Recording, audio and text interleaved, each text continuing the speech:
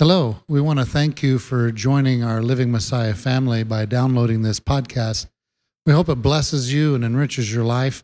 We also want to encourage you, if you can and if your heart is so moved, to support this ministry by going on our website, livingmessiah.com, and donating to help us to put these podcasts in every nation, every place, so we can bring these messages to change lives, to help people grow in the Word of God.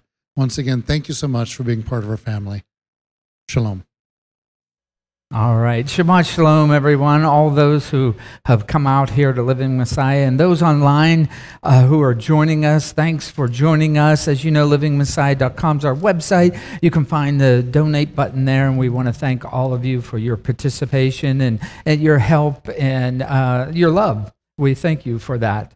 Let me open in prayer, because today I'll probably kind of be moving maybe a little bit faster, because I want to make sure we get through this today. So hopefully we'll see how it goes. Father, Yahweh, great and mighty you are. There is none like you. Father, we thank you. We thank you for your Shabbat, a day that you called out, that we delight to enter in, to get closer to you, to understand you more. Father, be empowered, Father, it's this time that, as you know who we are. We're in of need always. And Father, be with us today. So, and have your Spirit be here and empower us so we can overcome all things that come before us. Father, we thank you. We thank you because of all what you've done through your Son, Yeshua, our Messiah and your King. Amen. All right, and as you know, there's some mics out there. Just raise your hand for if you have a comment or a question.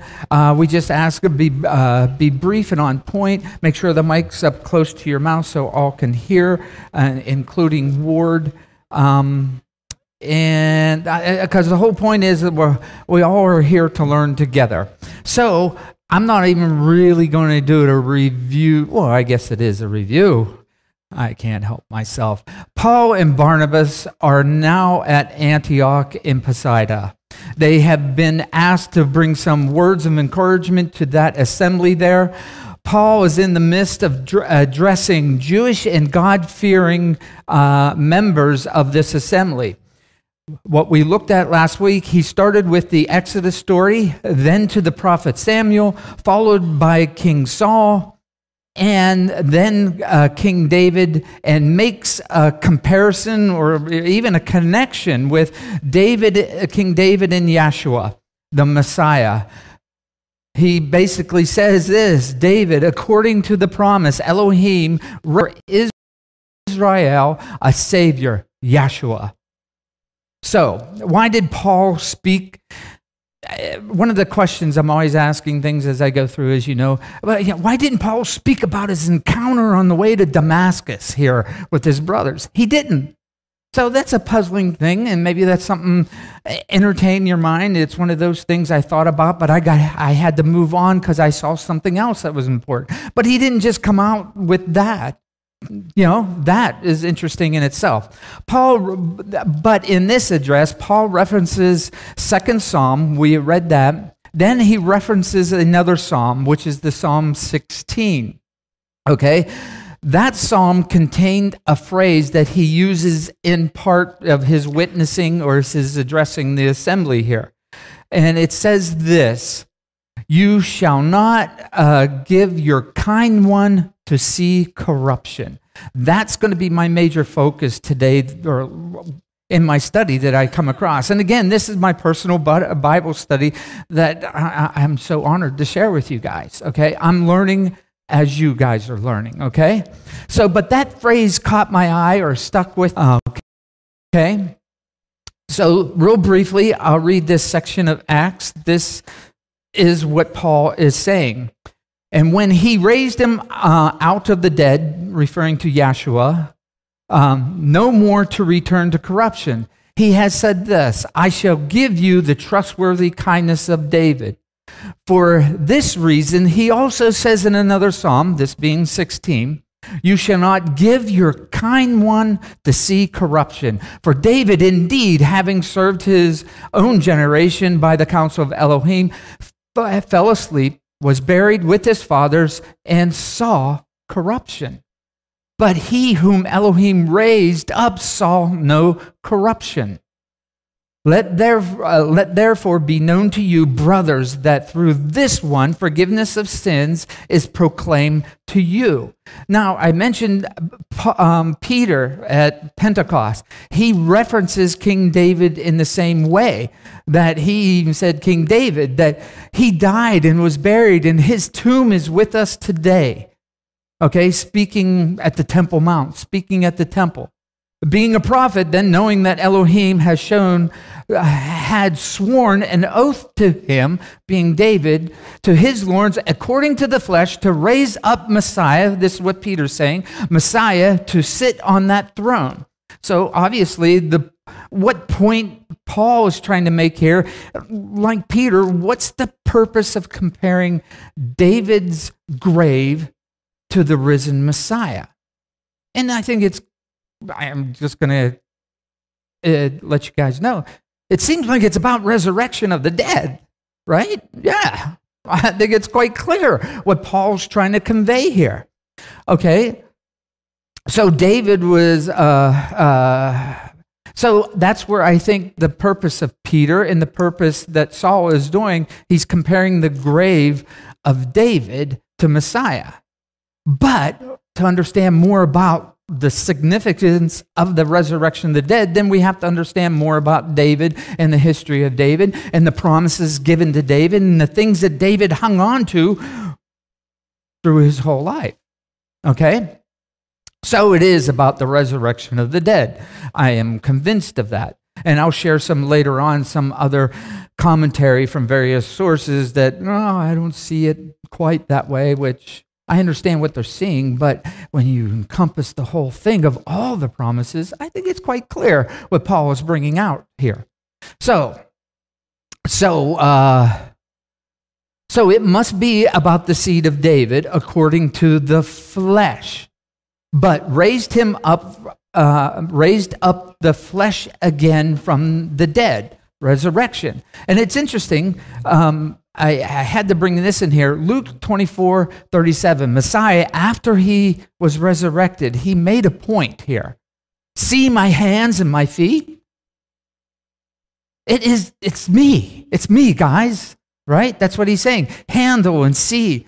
For spirit does not have flesh and bones as you see I have. So he's making a point. Okay, this isn't just some spiritual thing in the mind. No, I'm right here.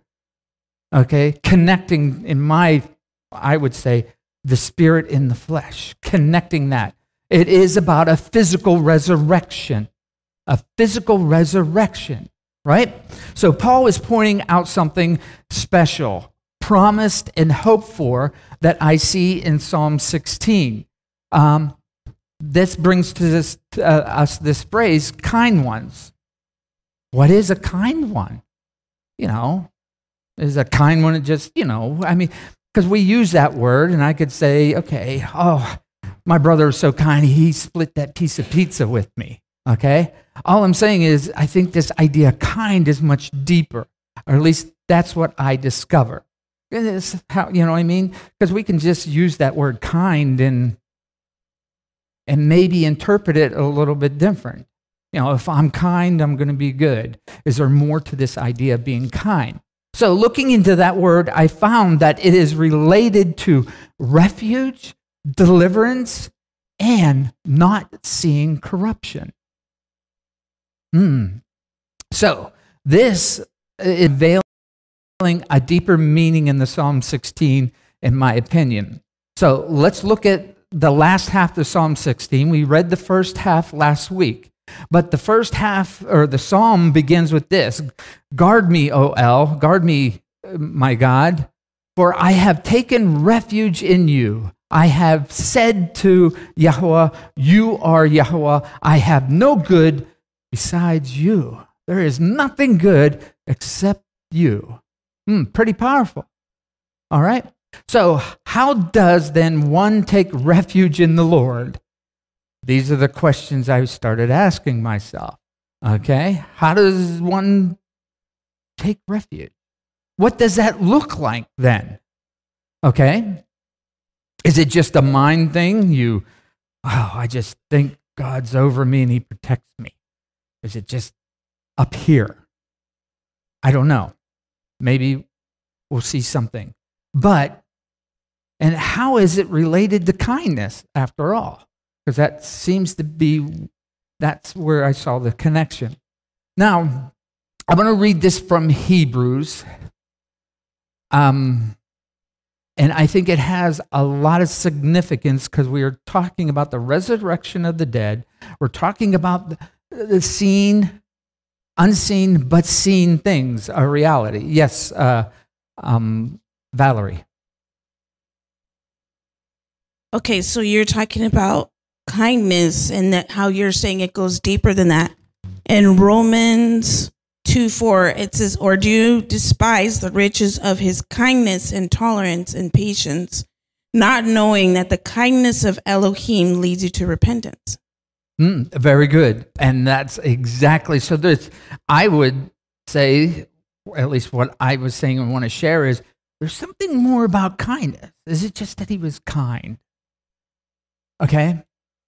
I think hopefully what I share, you'll have a little bit, hopefully more connected with this idea of kind when you read just what you read. Okay? So in the Hebrews, and this has to deal with this whole concept too. For you have no need of endurance, so that when you have done the desire, you have no need of endurance. For you have need of endurance, excuse me. You have need of endurance, means you got to go. This is Hebrews 10:36, and I'm going to go right to 11 real quick.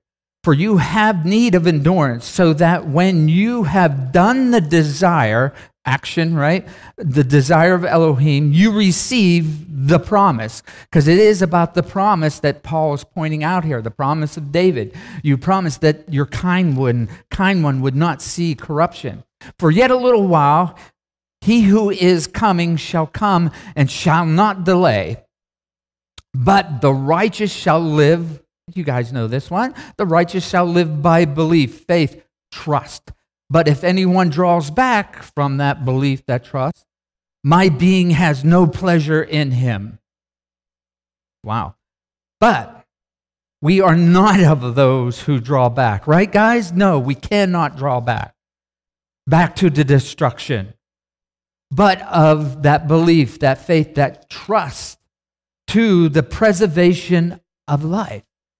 That sounds resurrection-y, right? Then 11:1 begins, Hebrews 11:1, and belief, faith, trust is the substance of what is expected. I mean, you can see it. The proof of what is not seen. Look how Messiah said, I'm the proof. See my hands? I'm alive. I'm the proof of what you can't see. Right? Expected, the proof of what is not seen. For by this the elders, or those in the past, obtained a witness. By belief, faith, trust, we understand that the ages were prepared by the word of Elohim, so what is seen was not made by what is visible. Again, in the background, this does have to do with this idea of seeing corruption and resurrection. So let's get to Psalm 16, the latter half, where this appears. So this is that verse 10 here, Psalm 16:10, is the one that Paul is grabbing as he's speaking. But if you've learned anything, you just can't take that quote. Paul doesn't just mean that. He means all of the Psalm 16, all of that. You know what I mean? I use this reference. When I reference to you the day that we eat turkey, okay, you know there's much more to that idea than just a day of turkey, right? So that's what I'm saying. He's referencing this verse, knowing that you know more that's encompassed in this idea. So I have set Yahweh always before me because he is at my right hand, and I am not shaken. This is David at one of his times in his life that I think it was King Saul was pursuing him. But this could be for any of us, and we're in turmoil or something is on us, right?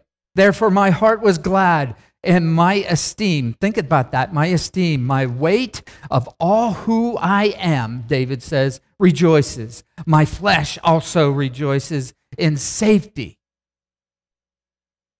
For you do not leave my being to the grave, neither let your kind one see corruption. You show me the path of life. In your presence is joy to satisfaction. At your right hand are pleasures forever. So, some translations that you'll maybe in yours as well, this verse 10, this kind one is translated kind one here. Some men of mercy. Others have pious man, holy one. And it was interesting when I was looking through it, it says holy one, but it's not holy one. You look at it, it has nothing to do with kadosh. Oh, it does, but it's not kadosh. It's not a set apart one, okay? So it is specific in its meaning. But others, I said holy man, pious one. So this is important to me for the study because Paul is using it to support the good news of the risen Messiah. Why else would he just grab some kind of cool text? He's grabbing it for a reason. So the first reference of this kind one, if you go back, okay, that it appears in the blessing of Moses on when Moses blessed the tribes before they entered the promised land. A kind one is found in the blessing to the Levi by Moses. And this is right before Moses' death, when he makes that blessing upon them before they go over.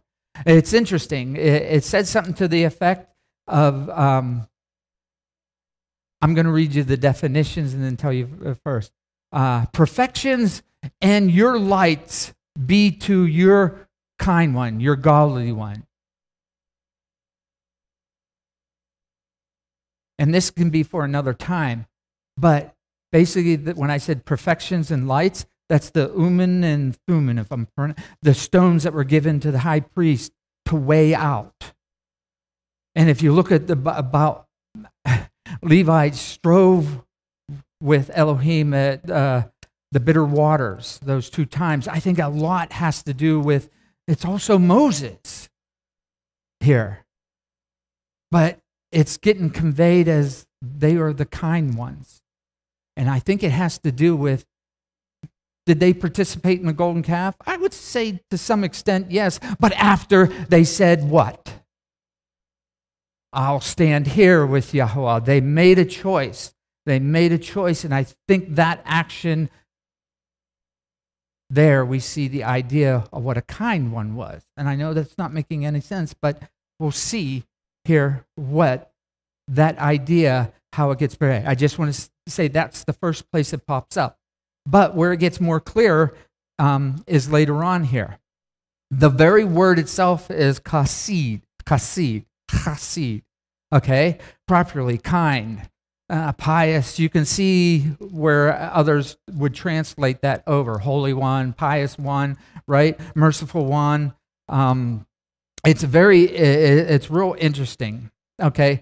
So this kindness, and with us, we know the definition of kindness is have a sympathetic nature, or a quality or state of being sympathetic, in the sense of ultimately in the Hebrew, also later on I saw, had an idea of bowing the neck to another one to show kindness. Now, we're way off here, bowing the neck, and I'm talking about refuge and resurrection. Right? I understand that. Because it took me a while as I was going through to see maybe what was going on. So this idea of kind one, also mercy's connected, loving kindness, we'll get to that one too. Goodness, merciful, favor, good, goodness, pity, right? So let's start with the verb first, because to me, it's like it worked for me when I went back to the verb first. And then all the words that are formed out of that verb, they'll have something in common. At least I'm no Hebrew expert, but over the years looking, it's like that worked for me and that makes sense. Okay? Because it's an action language. It's about actions and not a noun. It's about what you do, not what you sit and stagnant are, right? So, the verb kasa, okay? Its prime root, to flee for protection. Here, kind of have hope, make refuge, trust even is associated here, all right? So, take note of the refuge and the protection part. Look at this. The parent root that all these words come from, even the verb, comes from the semech and the het. Okay, the het, semech. Okay, and these are like the ideas behind these two, the pictures behind these two characters. You have thorns and you have a wall.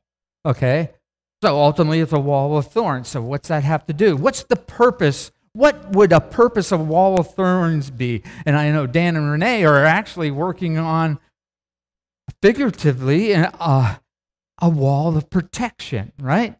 Down on the property. That's what it's used for, a wall of thorns. And one, it protects from outside, but it also what? Protects them from leaving too. That might be kind of scary depending on where you're at, right? But if we're talking about Elohim, that must be a good thing that he wants to keep me in a boundary somewhere, right? Wouldn't you say? So that's what I think it is. So it's to keep in and to keep out. An example of this very verb would be this. By his own evil doings, the wrong one, right, is thrust down. But the righteous has refuge, not just refuge, but refuge in his death. And that word is D-E-E, death, has refuge. So, when I was reading it's up there, it says it's figuratively. It's like, I don't think there's anything figuratively about this. Okay? Honestly. Okay? Figuratively. Because we're talking about concrete. That's really what we should be out of. It sounds like the righteous have no hope because they have no refuge. If you're not righteous, another noun from this parent root with the picture of this wall of protection is the word some of you are very familiar with. I know Mark is, and some of you who've been here for a while is chesed, which is loving kindness. Chesed has that idea of kindness, and a lot of times people will relate it's loving kindness. It's kindness is what it is, okay? Now, an example of this noun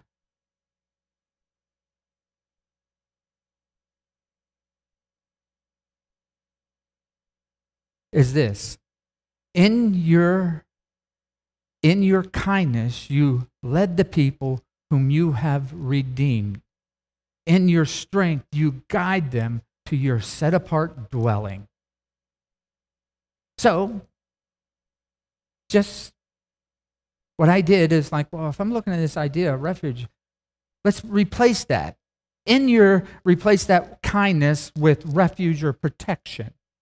Because ultimately, that's the action behind this. Because this is all an action thing here. He didn't just show kindness and they headed off into the wilderness, right? He went with them. So Exodus 15 here is saying, in your protection and in your refuge, you led the people. Is it a noun or is it more? There was a little bit of action going on behind what was going on. So the hand of protection is here. He led them with a hand of protection. Here's some more examples. But showing kindness to thousands, to those who love me and shamar, guard my command.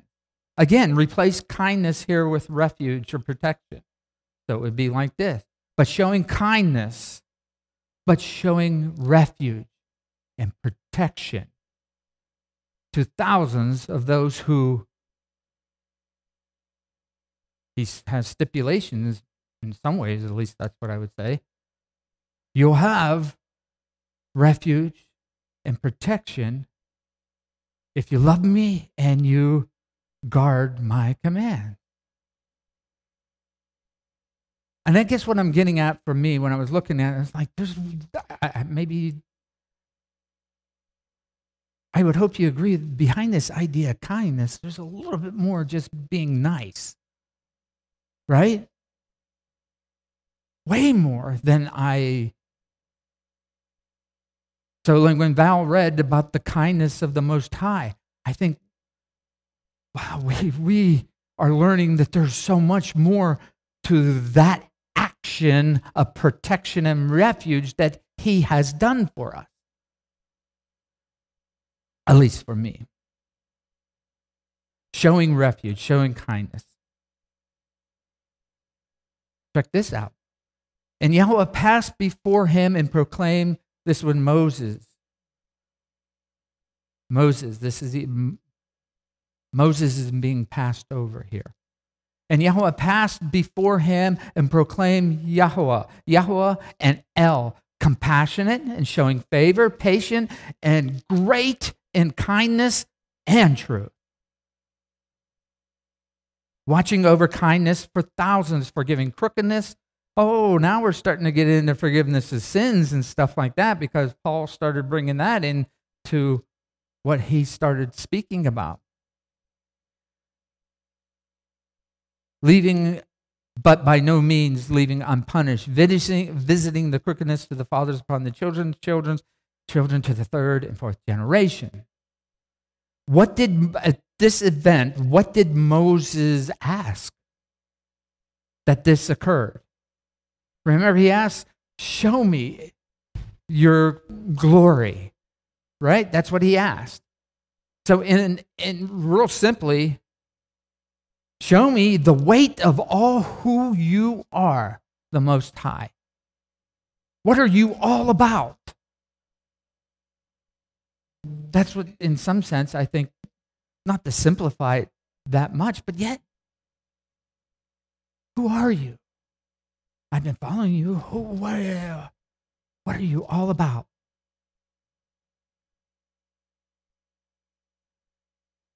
All the paths and the ways are kindness and truth to those who guard, and here it's not shamar, but it has this idea of watch.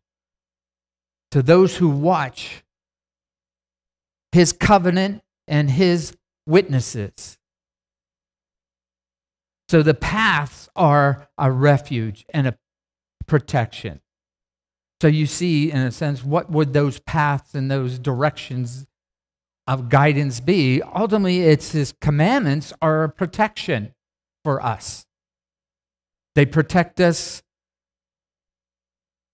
if we stay in the protective area. It protects us from going out, and it protects us then from those dangers that may come in at the same time.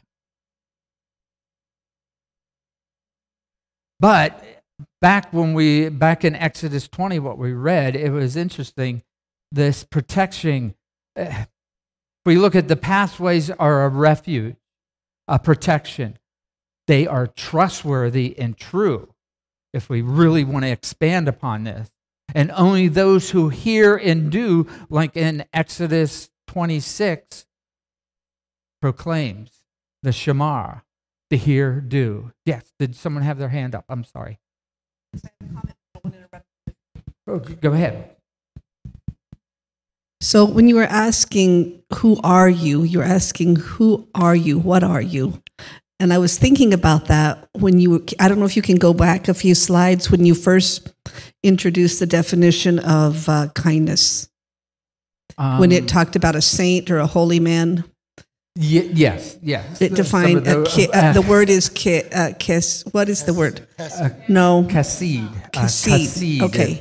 Yes. A so kind one. When you introduced that word and it was defining it as a saint or a holy man, and if you think about that, let me see how I can word this. The saint can only be a person who, or a holy man, is that lives within the boundaries of the Word of God. So they're using a definition of something to define kindness, but what is the definition of a holy man or a saint? That can only be defined as one who lives within the boundaries of the Word of God. Those are his protective boundaries of his lifestyle. And so when we ask Yahweh, who are you? He's the one that lives within those same boundaries. That's who he is. That's what he is. One that lives within his word. Yes, no, I think that is beautiful, and I didn't mean to infer that those translations, a holy one or a saint, were wrong. But like you're pointing out, it's like, okay, you can see the connection why maybe some of the translators did so, and you'll find that in Scripture too. Proverbs, how many times you have a word and another word, it's the same, different words, but it's trying to convey that same thought in another way. So make sure you get it, right? Or make sure we get it, right? So, did comment or no? No, okay. So, yet another noun, but we're making our way back to the Psalm 16 in Paul, okay? And actually, this goes along with what Polly was saying. We have this other noun, kasad, okay? And you can see some of the definitions that I have found through the Blue Letter Bible and what have you in looking at this. But look down to where you see to be good, kind. And then it talks about the late Hebrew, okay? And it derives from a particular word. There's this idea. So here you see the late Hebrew and the use of the word being used here to bow the head. So now we're seeing how that association of bowing one head is that idea of being kind. Okay? But then you see in Samuel there, with the kind, you show yourself kind. So it's interesting the form of this, the form of the Hebrew here, or why they translated it this way. With the perfect one, you show yourself perfect. So with the kind, you'll be kind. So I think if we want him to be kind, we need to be kind, right? But that section, be good, kind, okay? That late Hebrew, the highlighted word in the yellow, is the very word kind one, the chassid. It's the very word here. So, that's the word we started with. So hopefully I can bring this together, or hopefully maybe you're seeing some awesome things as well. So you can see then, hopefully, this connection with mercy, kindness, loving kindness, goodness, and these other words that get translated in there, where I just wanted to try to get more of a clearer, concrete idea that may be coming through there. Yes, Paul.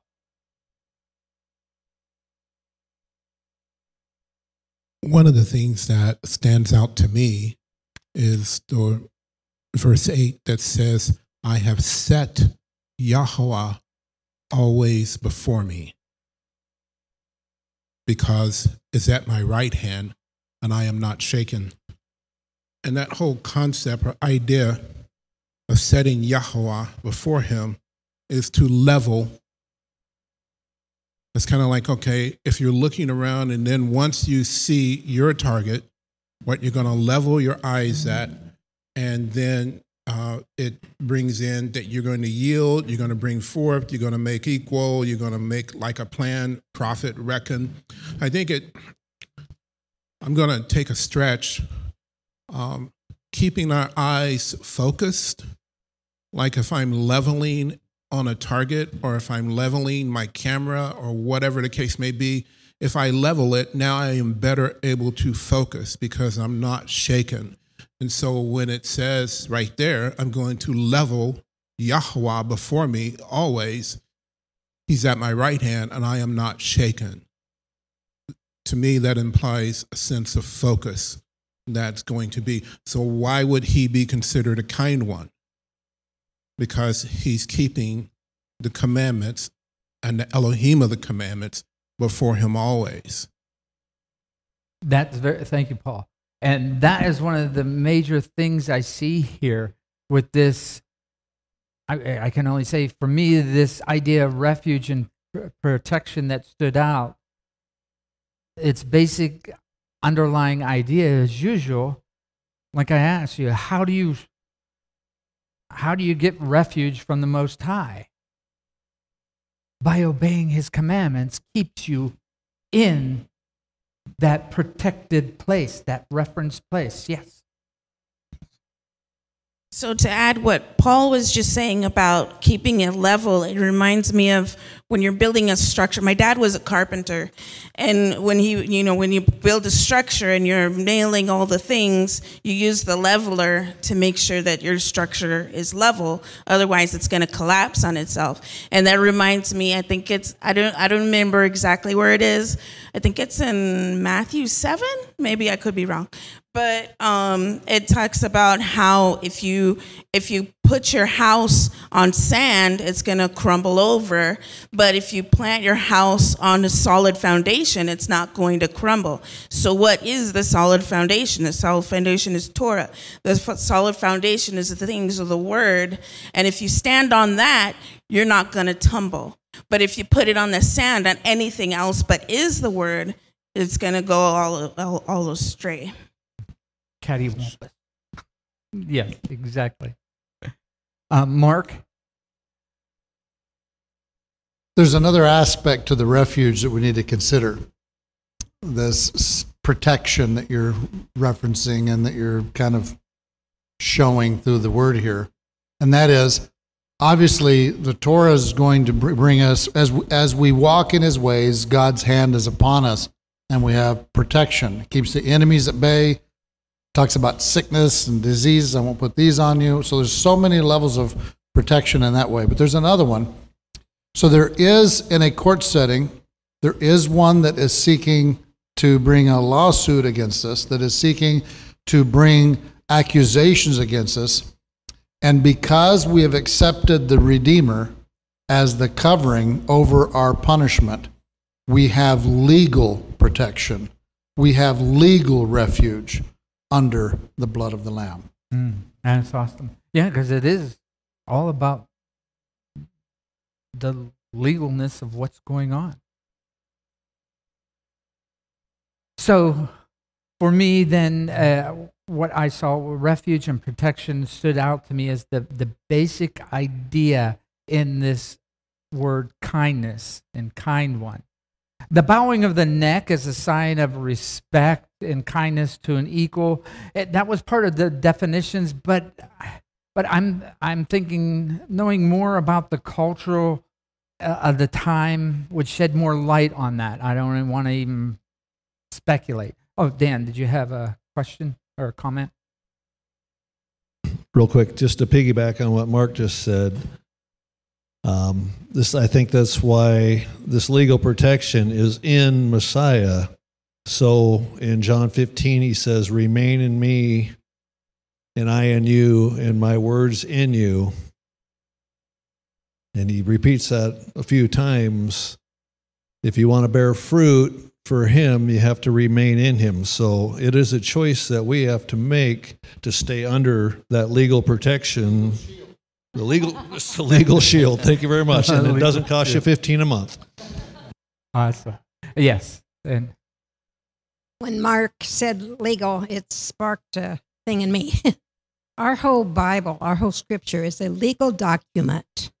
If we're walking in the truth of Yahweh and we go to him in a courtroom setting, because as in heaven, so on earth, as on earth, so in heaven, we have a system here. It's kind of going by the wayside, but a system of legal procedure. And when you go in the courtroom, you bring, first of all, you pay the lawyer, the attorney, for help, and you go in the courtroom and you bring your petition. You write it down on a paper, because that's what you do with a lawyer. This is my petition. This is what I'm asking the court to do for me. And so you bring that before the heavenly court.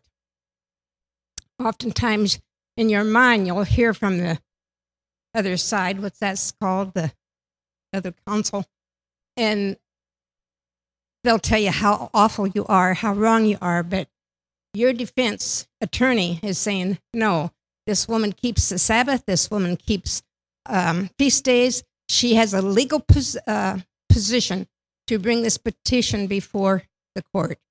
So just remember that any time you are praying and you need something legally done for you, imagine you are a courtroom on earth, and take that same scenario in your brain and take it to the heavenly court, because that's what's actually happening. And again, Scripture is a legal document. It's legal. It's bound. It has to happen. thank you, sister. And it's interesting. I had thought about mentioning this, and I'll mention it real quick, that idea of a court case. And Perry Beth and I, we just recently watched a court case, and the defendant, and it's like, he really didn't have a good witness of who he was, and he was ripped apart because there was nothing that he had that he could stand on. So give me 1 second. Let me we got Val and someone over here, right? Okay. Go ahead, Valerie, and then we'll go over here.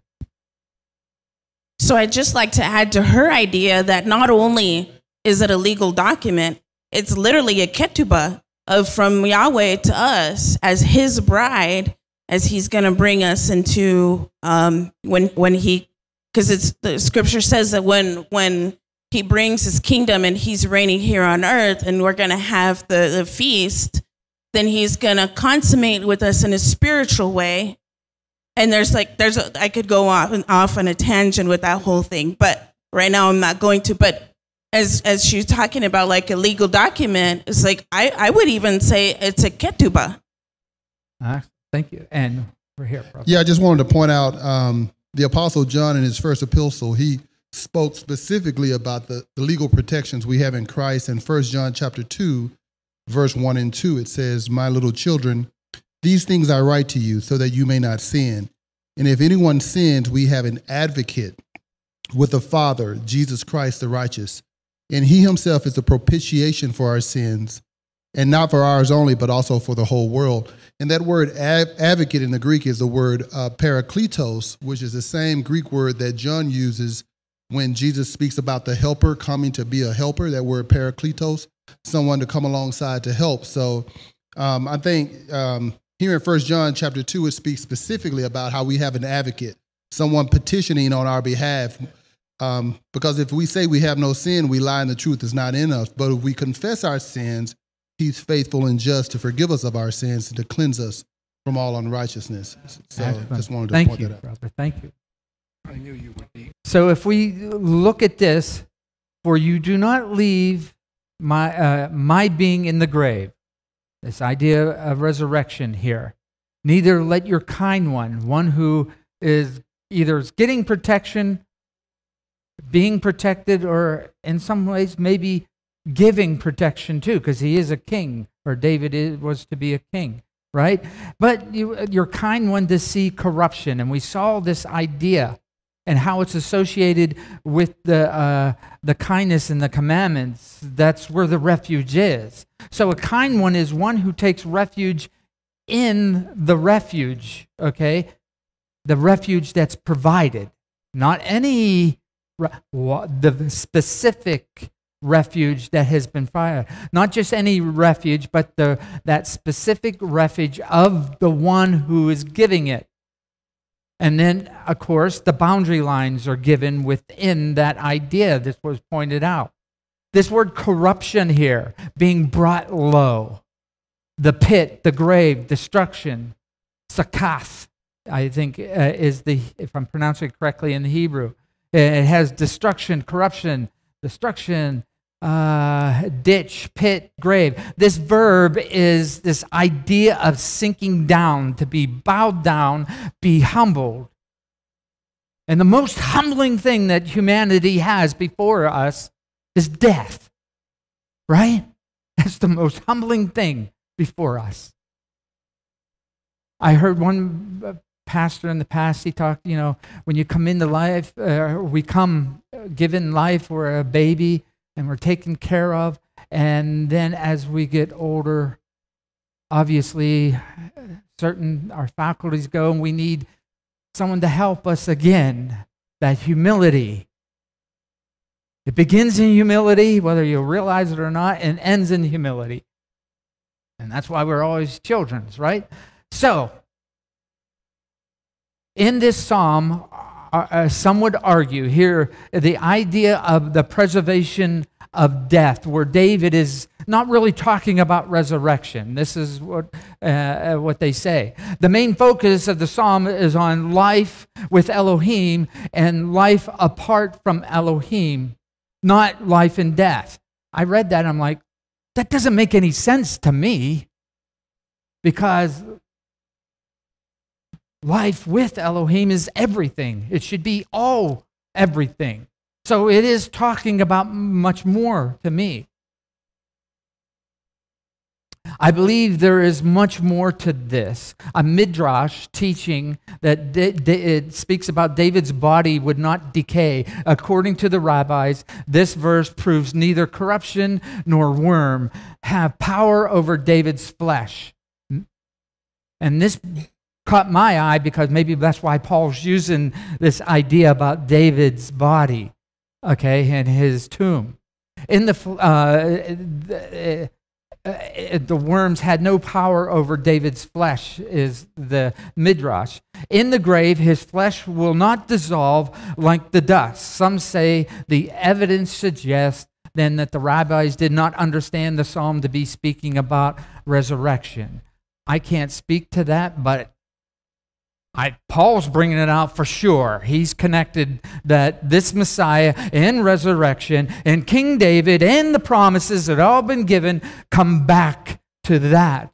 And maybe that's why he's pointing it out to his brothers, because he knows his brothers maybe in some ways how we looked at so much, they're into traditions and stuff like that. I don't know. But maybe that's why. I can't speak to that. But in that, I believe David saw. I think Paul was trying to make a point to speak about David in that way that, in that David saw corruption, but David knew that he had a promise hanging on to. And I would think of it this way. David's crying out, yeah, all right, if you save me today from Saul, please. If not, I know I have a promise and I will be resurrected again, right? Something that we all need. So I hope you see Chesed, kind one, is related to refuge, deliverance, trust in not seeing permanent corruption then, how Paul's bringing out. That means death as final. The hope that David had was that the seed from him, from David, would not see corruption and rule his people forever. A promise from Elohim. Yahshua the Messiah would be that and much more, as we know. That is why Paul and Peter, for that matter, do point out the seed of David as much bigger promise than just the king to rule over the people in the future generations. The seed is to rule over the generations that was, is, and will come. That's what I think is the big thing, and that includes us. And it's those who take refuge in all that Yahweh has. Take refuge in what? The refuge He's given us. And that's why, yes, we have to strive to keep His commandments, to keep under His guard, to keep under His kindness. And guess what? To be the same to others as well. So in short, it's about the resurrection of the dead that is to come. Check out how Paul continues, and I'll close here. And by Him, everyone who believes is declared right from all sins from which you were not able to be declared right by the Torah or the instructions of Moshe. Watch then that was said to the prophets, that does not come upon you. See, you despisers, marvel and perish.